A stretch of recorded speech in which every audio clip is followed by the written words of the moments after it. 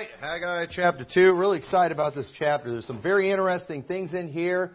Something I learned, too, is as I've been studying this, I've had a theory that I've talked about from Exodus chapter 19 for a long time about what I think was taking place there. We're going to go back and look at that in a little bit. But, it's one of those things, there's a lot of opinion. But I think based on what we see here in this chapter, and I never connected with it, I think my opinion is looking more and more legit. And so this was interesting to me as I was studying this. I got a lot of it, some really good things in here. I got excited before the message. I heard Brother Josh sing a song about shaking heaven and earth, and I thought it was like of the Holy Spirit because my message tonight, the title is The Shaking of Heaven and Earth. But it turned out they knew I was preaching from that passage. So somebody's been reading ahead and finding out that studying ahead. That's good. So they knew what was going on. I guess they weren't ready for the song tonight. But that's all right. But look what it says in verse 1. And so just a little review. The work of the temple had been put on hold.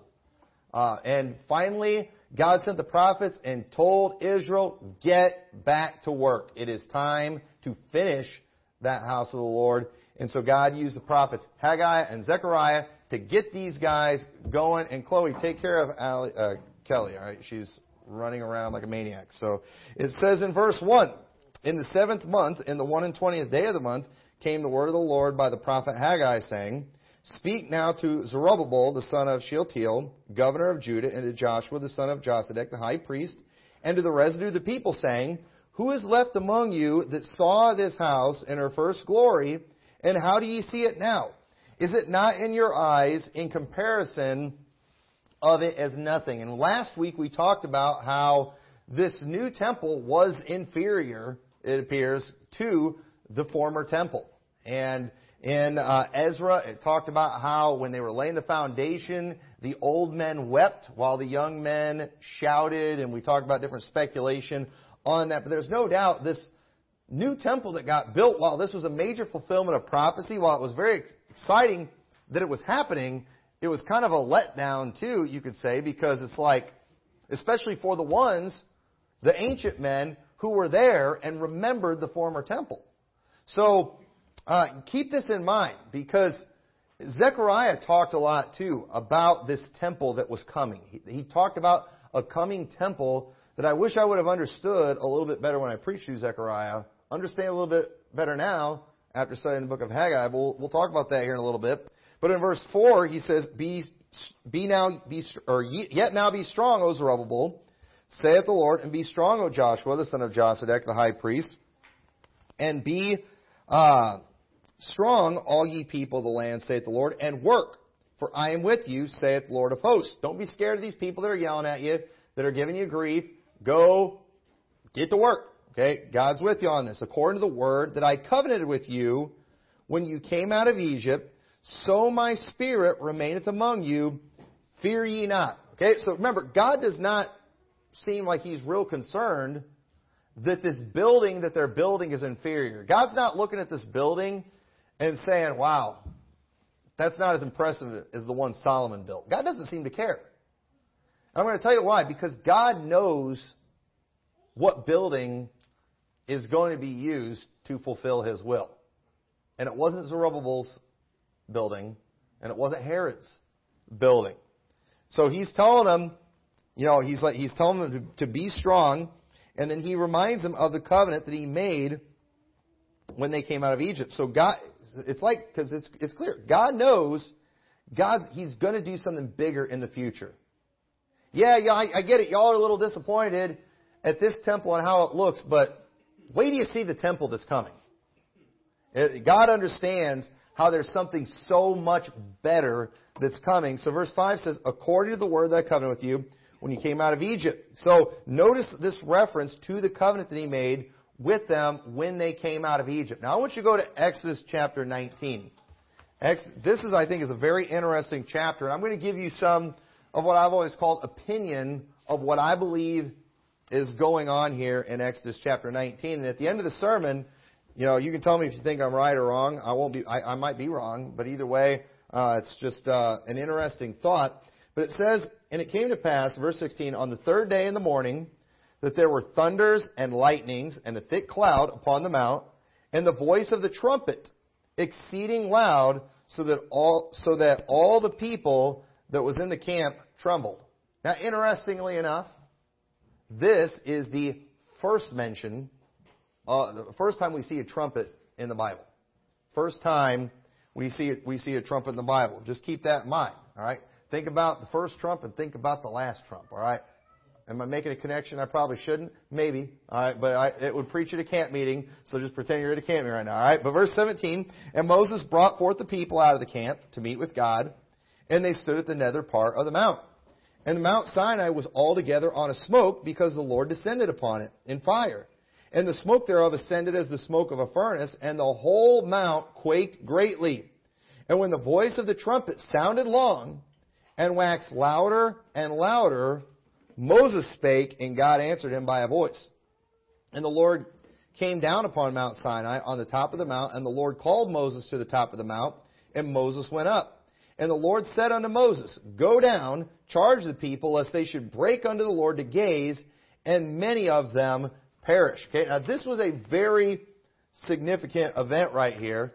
And understand, God Himself came down on the mountain, and when He did, the whole mountain shook.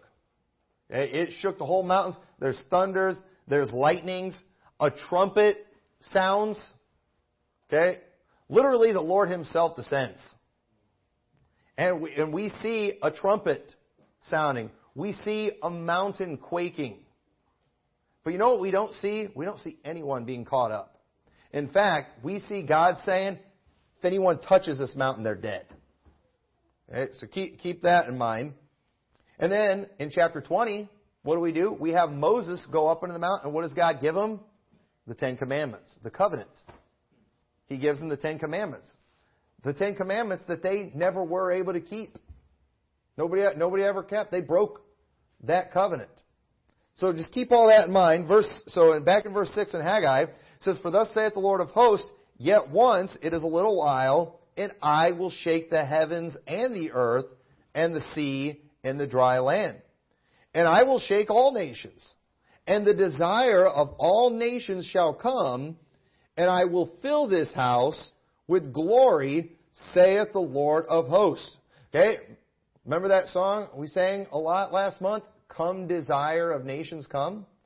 This is where that comes from. Jesus is referred to, we know this is about the Messiah, as the desire of nations. And He says that the desire of nation is going to come, and I'm going to fill that house with glory.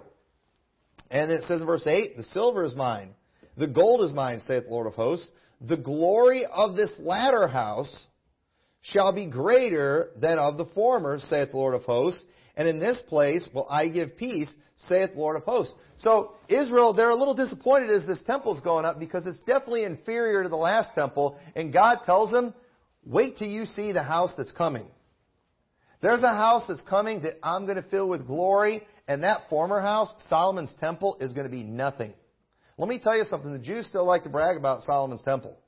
They still like to brag about Herod's temple. God said, I've got a temple coming that's the glory of that temple has no comparison. So keep all that in mind. So here's the question. When did this happen? Okay? When did the desire of nations come and the glory of the Lord fill the house? Did this happen? Yet. Okay? Because remember, God's speaking of this inferior temple, saying there's going to be a greater than the former temple. Now, what's interesting, historically, we talked a little bit about this last week, Herod, not that long before Christ came on the scene, greatly improved the temple, and according to history, its glory maybe even exceeded the glory of Solomon's temple.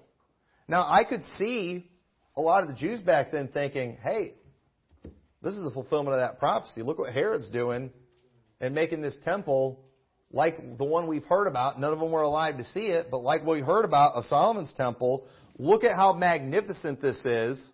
This, maybe God's going to do something like He did when Solomon dedicated the first temple and the glory of the Lord filled that house. Maybe something like that's going to happen. And of course, they never saw anything like that in their lifetime. But I could see a lot of Jews back then thinking, This is it. When they saw the temple, this is fulfillment of what Haggai talked about. The Messiah is going to be coming anytime. And let me tell you something. The Messiah sure enough came. The Messiah sure enough came. But so when did this shaking of the heavens and earth take place? Well, I believe that has not happened yet. I believe the shaking of the heavens and earth is going to happen at the second coming of Christ. Now go over to Hebrews chapter 12. Hebrews chapter 12. In verse 18, it says, "For ye are not come unto the mount that might be touched, and that burned with fire, nor unto the blackness and darkness and tempest." This is referring to what we saw in Exodus 19. Okay? That mountain that none of them could touch, that shook when God came down on it.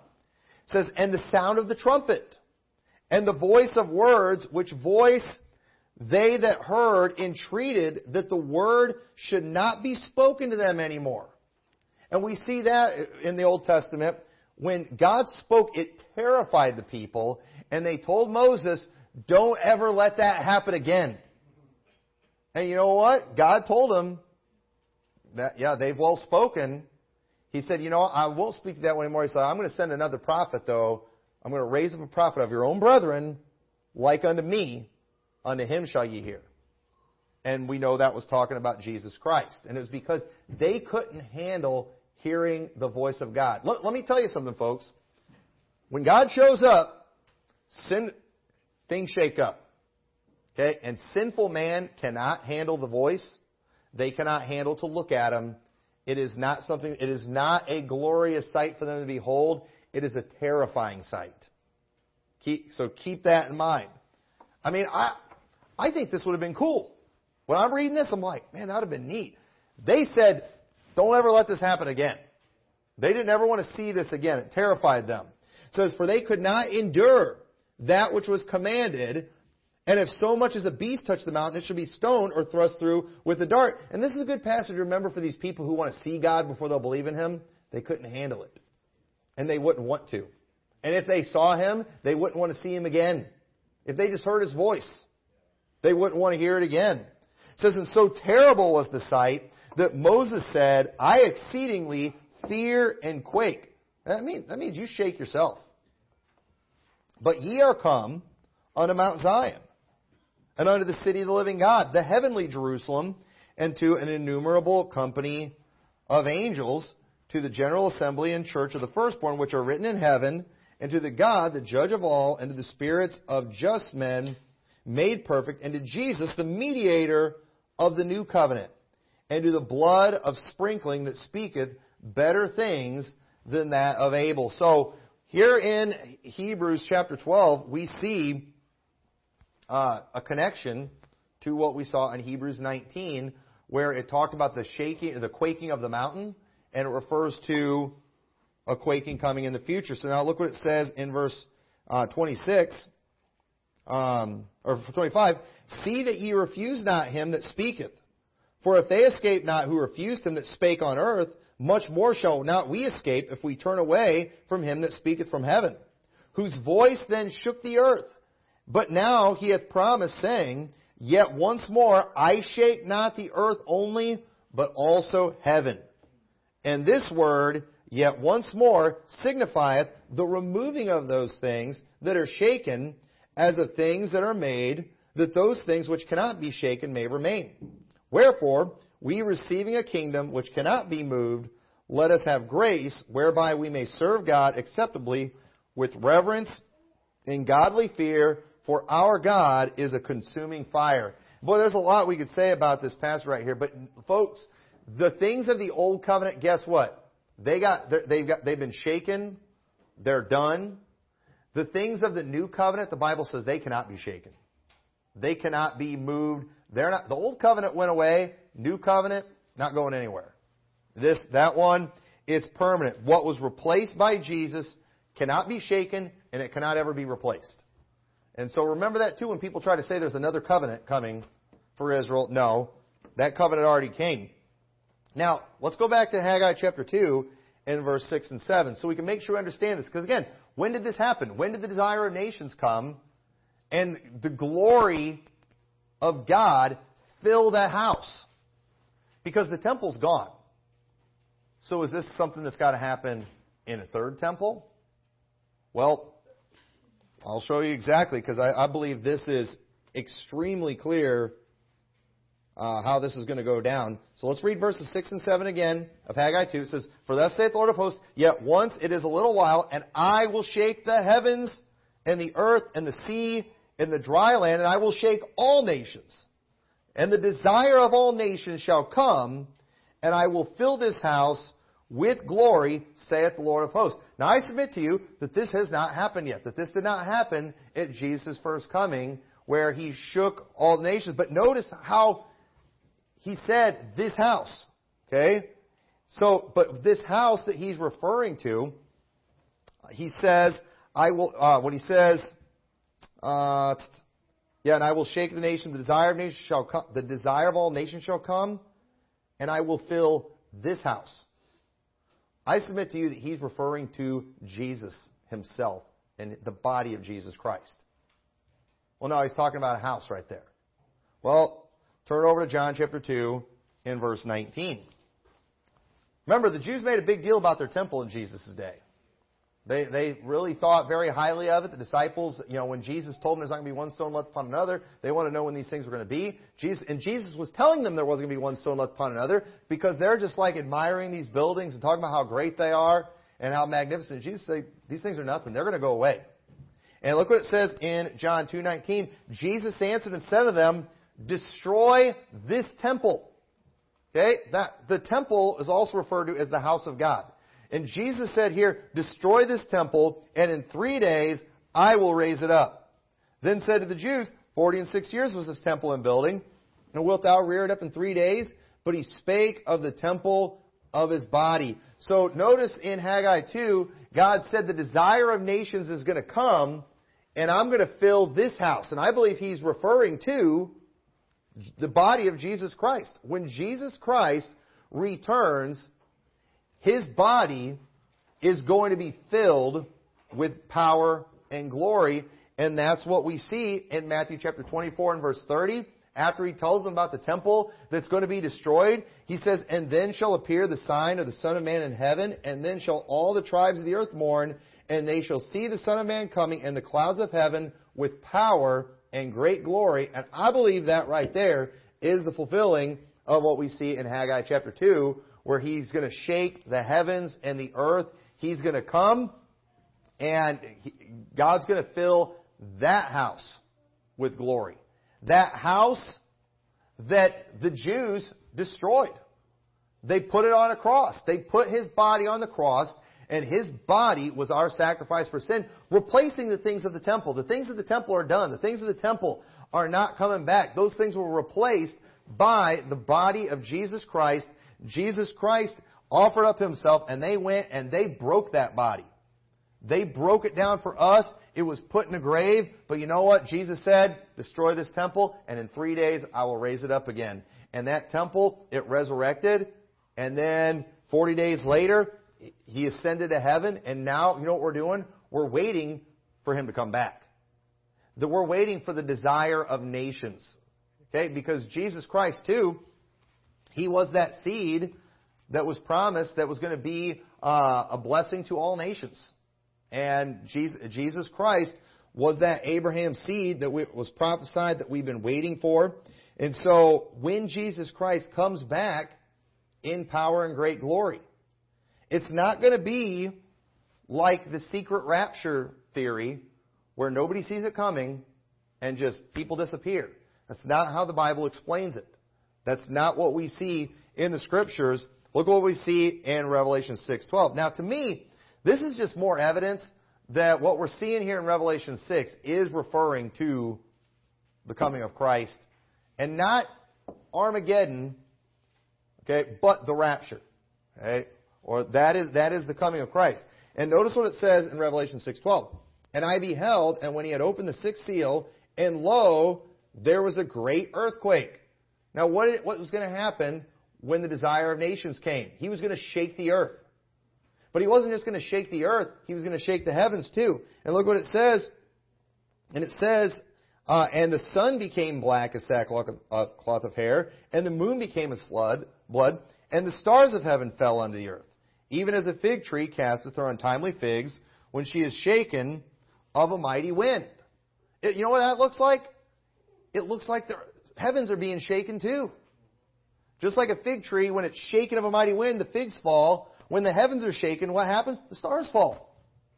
Tell me this isn't the shaking of the heaven and earth that was talked about in Hebrews, that was talked about in Haggai. And the Bible says that was going to happen too when the desire of nations came. Now, that didn't happen at Jesus' first coming. This is something that we're waiting for. This is something that we're looking for. And you know what? Jesus is the desire of all nations. Back then, He really was only the desire of Israel. They were the only ones that were really looking for a Messiah. And they had so many things wrong, they didn't recognize the Messiah when He came. But you know what? This is what we're looking for. And there are people from every nation that are looking for this. And when Jesus Christ comes back, let me tell you, there's going to be a shaking of the earth and of the heavens. And I believe that what we're seeing here in Revelation 6 definitely is connected to what we see in Haggai chapter 2. We literally see the heavens and the earth being shaken. And so, it goes on to say in verse 15, or 14, and the heaven departed as a scroll when it is rolled together, and every mountain and island were moved out of their place. That's how big of the shaking of earth was. And the kings of the earth, and the great men, and the rich men, and the chief captains, and the mighty men, and every bondman, and every free man, hid themselves in the dens and in the rocks of the mountains. You know what that reminds me of? That reminds me of Israel when they heard God come down on the mountain. It scared them. It terrified them.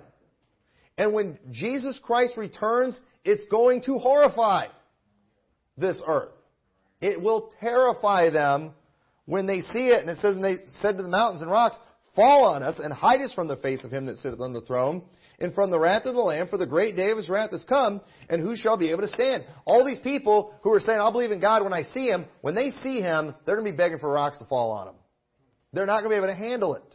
They are not going to be able to handle it. Now, this ends the first message. There's like 3 messages in this chapter, and so we're going on to a second message. Okay? And so a little while later, in verse 10, it says, the 24th day of the 9th month, in the 2nd year of Darius, came the word of the Lord by Haggai the prophet, saying, thus saith the Lord of hosts, ask now the priest concerning the law, saying, if one bear holy flesh in the skirt of his garment, and with his skirt do touch bread, or pottage, or wine, or oil, or any meat, shall it be holy?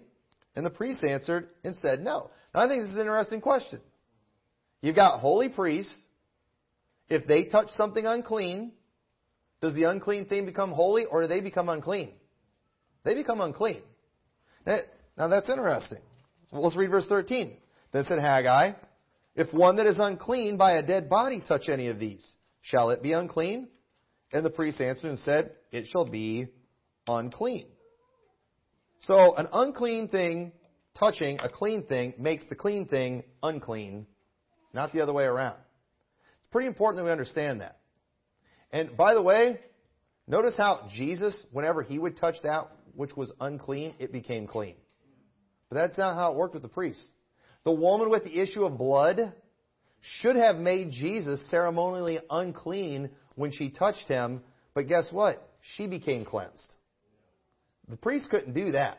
Jesus, the new temple, could do that. And so notice in verse 14, then answered Haggai and said, so is this people, and so is this nation before me, saith the Lord, and so is every work of their hands, and that which they offer there is unclean. And now I pray you, consider from this day and upward, from before a stone was laid upon a stone in the temple of the Lord, since those days were when one came to a heap of 20 measures, there were but 10. When one came to the press vat for to draw out 50 vessels out of the press, there were but 20. I smote you with blasting and mildew and with hail and all the labors of your hands, yet ye turn not to me, saith the Lord of hosts. You know what? God did not want them thinking that they had the ability to cleanse anything by their works.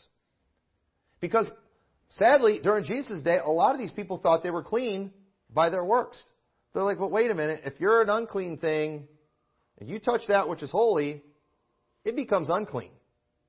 So he's making it clear, this temple is not going to take care of you.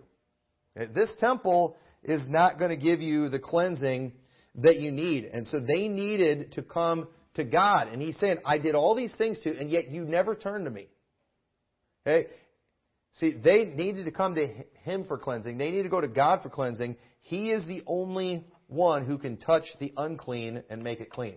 He is the only thing that can touch. That day that the foundation of the Lord's temple was laid, consider it, is the seed yet in the barn? Yea, is yet the vine and the fig tree and the pomegranate and the olive tree hath not brought forth, from this day I will bless you. So, because they have finally done what God said to do, and they're building this temple, remember He called for a famine or a drought in the last chapter because they weren't doing what He said. And, they were just content because they had what they needed, so God said, fine, I'm going to take away what you need until you take care of my house. So they're doing this, so God's ready to bless them now because of this. So this ends the second message, but in the first message, the prophets basically tell them, I get it that this temple's inferior, but wait till you see the temple that's coming.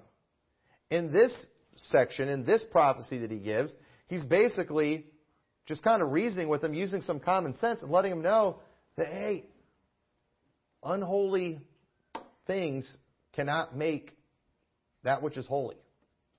You all need to be coming to me.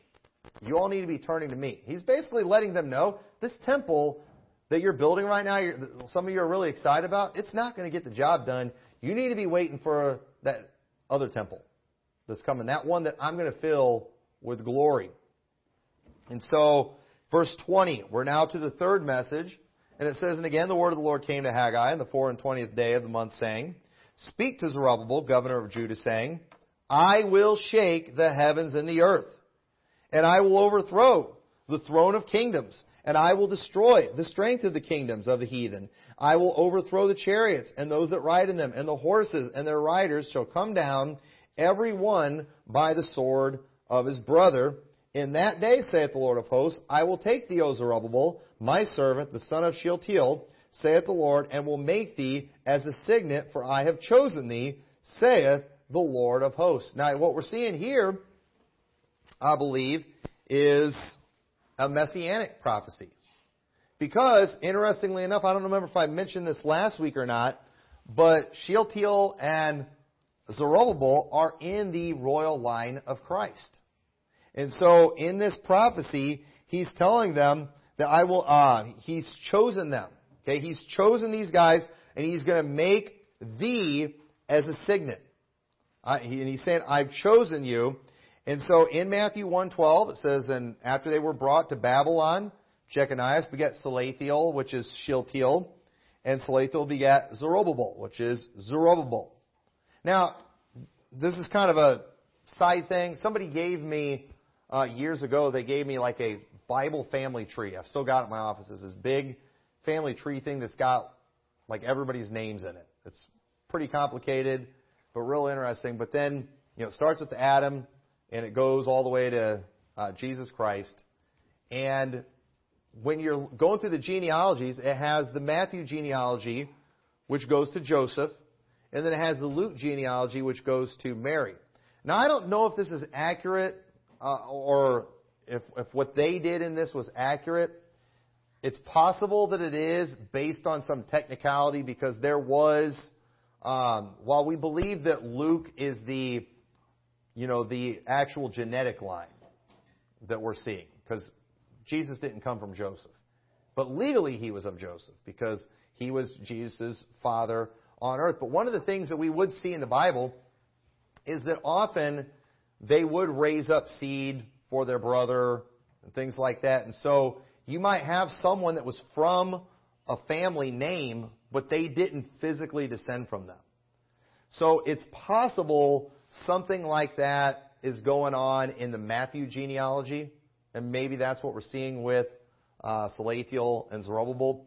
But interestingly enough, in Luke 3:27, when it's going through the names, and after David, it doesn't go to Solomon like it does in Matthew. It goes to Nathan, who is another son of David. And then it's a whole bunch of different names. But then in Luke 3:27 it says, which was the son of Joanna, which was the son of Risha, which was the son of Zerubbabel, which was the son of Salathiel, which is the son of Neri. So now a lot of people had the same names back then. Okay? But on that family tree, it had these two as the same. It had the things come together is the way they made it. And I remember seeing that and I thought, I never would have thought those would be the same, Zerubbabel and Salathiel. But it is interesting that it was promised to them. There is a messianic prophecy given to them just kind of showing that the line was going to come through them. And the last person that promise had been given to was David. So a prophecy like this had not come in a very long time, but we do see a messianic prophecy given to these two men. And so chances are it's just a different Zerubbabel and Salathiel. They used a lot of the same names back then, but could possibly be, the same two guys too. And what we're seeing in Matthew is more of a legal line, not necessarily a biological line. And we like to think mostly of a biological line. And I think that's what Luke is focusing on because of the fact Jesus came from Mary. But anyway, back to this shaking of the heaven and earth, okay? Because this is what I believe God was doing back in Exodus, and I believe what God is going to be doing in the future. I think the parallels are too many to ignore, okay? So again, God calls a people out of Egypt. They go through the Red Sea. They're in that mountain. And then God has them gathered. We're not going to go back and read the whole story. God tells them to cleanse themselves. He tells them to do all these things. And then all of a sudden He comes down the mountain. The mountain begins to shake. There's lightning. There's all these things going on. And then a trumpet blast goes. And it just keeps going. And it gets louder and louder. It's even terrifying Moses what's going on. And then after all this takes place, God tells the children of Israel, don't even touch this mountain or you're dead. I think what we're seeing right there is similar to what's going to happen in the rapture. It's almost as though, and I understand God knew what He was doing, but it's almost as though God is coming to gather a people for Himself. But the people couldn't handle God, and God couldn't handle them. You know why? Because of sin. Because of their sin. They couldn't handle God. Well, one of these days, and so that was under the old covenant. Well, one of these days, God's going to come again, but not just on one mountain for one people. God's going to come down on this whole earth. And that's why it's not just going to be a mountain getting shaken. The whole earth is going to be shaken. Every mountain and island is going to be moved out of their place. The heavens are going to be shaken during that time. The stars are going to fall from heaven.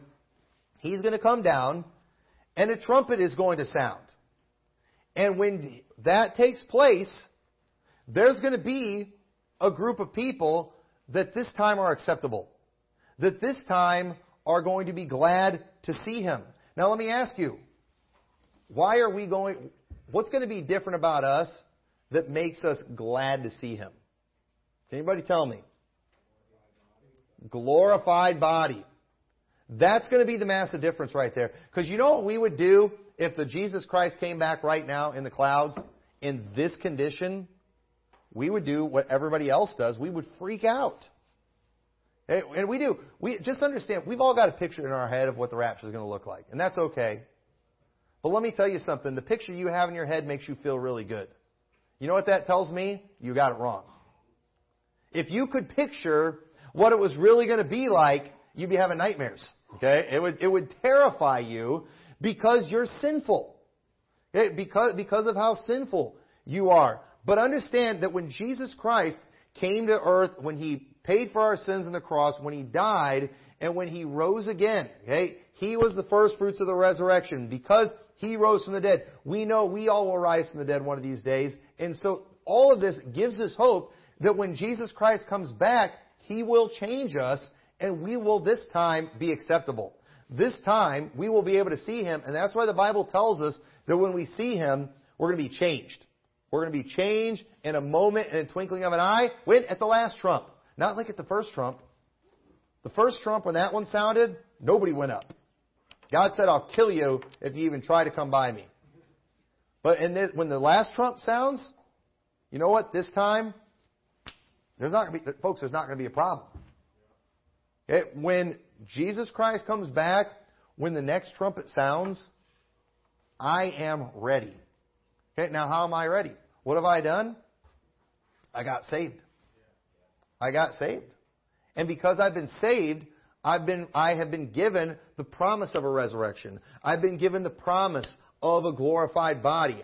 Behold, now we are the sons of God, and it doth not yet appear what we shall be. So we have that title, we have that standing of sons of God right now. And if our Father came right now and we just stayed like this, it would kill us. We couldn't handle it. We'd be terrified. But no, when He comes back, He is going to change us. And folks, that's why we have to be changed. We have to be changed. And you know what? I hope you want to be changed. I hope you don't like your sins so much that the thought of a glorified body is a problem for you. No, we should be longing for that. We should be yearning for that. The spirit that's in you, it groans for that. That's what the Apostle Paul said. And that, in fact, is coming one of these days. And so, in this chapter, the way it ends, the way this third message ends, it ends basically, again, reiterating the fact, I'm going to shake the heavens and earth again. I'm going to shake the heavens and earth. I'm going to do that. I'm going to overthrow those kingdoms. I'm going to do all these things. And he says, I'm going to make a signet and you, Zerubbabel, son of Salathiel, I'm going to make thee as a signet, for I have chosen thee, saith the Lord of hosts.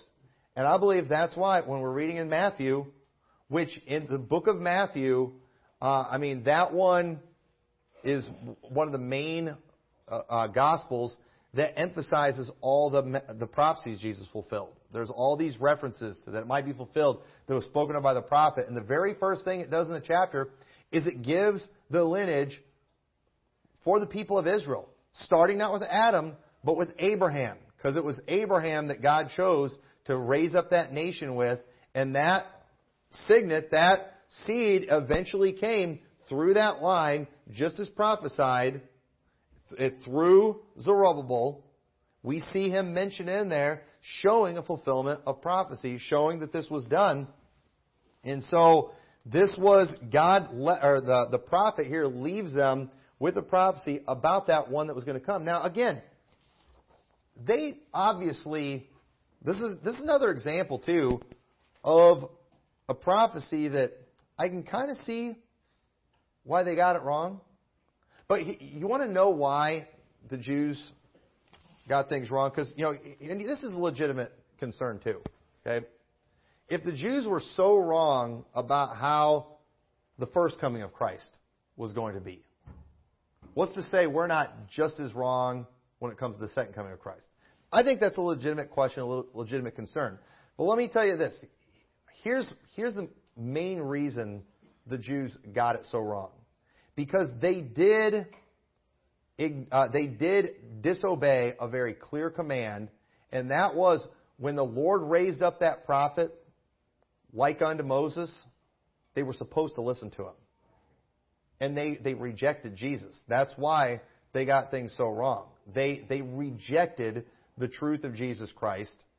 They would not listen to him. They would not hear what he had to say. That's what he kept saying. He that hath ears to hear, let him hear. They wouldn't hear what he had to say. And so while Jesus is fulfilling all these things, they're not seeing it. And it was because of their unbelief. It was because of their unbelief. And understand, and I get it, even saved people didn't completely get it, but they understood it after it all went down. We see him explaining a lot of these things in Acts and their writings. We see that they clearly understood after the fact. But I'm not saying that we're going to get everything right about the second coming of Christ. I'm sure we're all going to be surprised about some things. But I don't think it's completely fair comparison to go back to how the Jews were wrong, because they literally rejected Christ. So why would they have understood anything? That was why Jesus spoke in parables. And so, because the thing is, if they would have listened to Moses, when Jesus said, destroy this temple and in 3 days I'll raise it up, they would have just listened to what he had to say. But that was one of the main accusations they held against him, when he went on trial with Herod. He said he was going to destroy the temple. That's what they were telling everybody. And their witnesses weren't even agreeing together in that story. But either way, I don't think there's any doubt in Haggai chapter 2, when God's saying, I'm going to fill this house, He's referring to the body of Jesus Christ. And so, let me tell you, don't be looking for a temple in the future to get filled with glory. Don't be looking for that. You know what we need to be looking for? We need to be looking forward to the temple of Jesus' body when it comes back to this earth. Okay? Not like it did the first time. In the body of a lowly, just a lowly carpenter, a baby in a manger. He's not coming back like that. He's coming back with all authority. He's coming back crowned with many crowns. He's coming back with power and glory. And this time, we're going to be able to handle it. Because we're getting a changed body. And I'm looking forward to that. And so, I'm going to keep imagining what it's going to look like. But we're always going to get it wrong. Unless whatever you come up with terrifies you. Then you might have it right. So start thinking scarier. But then, you know what? You'd still get that wrong, because when you think scary, you think Hollywood horror stuff. And that's not holy. Okay? See, the problem is, Hollywood can't make scary holy. Because they can't do anything holy. So, at the end of the day, we're just going to have to wait and see. Okay? And just like your kids, are we there yet? They're asking all these questions. I can't answer everything. I can just tell you, get saved and then get excited, because you're going to love it when it comes. So with that, let's pray. Dear Lord, I pray that this message was helped everybody. Lord, we thank you for just the added excitement we get from the passage about what your return is going to be like. And dear Lord, I pray if anybody gets anything out of this, Lord, I pray that they'll just remember not to get lifted up with the fact that we're going to be accepted unlike Israel was in Exodus 19, but help us to just be thankful and to understand that the difference between us and them is Jesus Christ, your Son, your blood that has cleansed us. And Lord, I pray we'll always remember to give you 100% of all the glory for our salvation. And Lord, we are looking forward to your return. And I just pray that this message maybe made folks just a little more excited about what's to come. In your name we pray. Amen.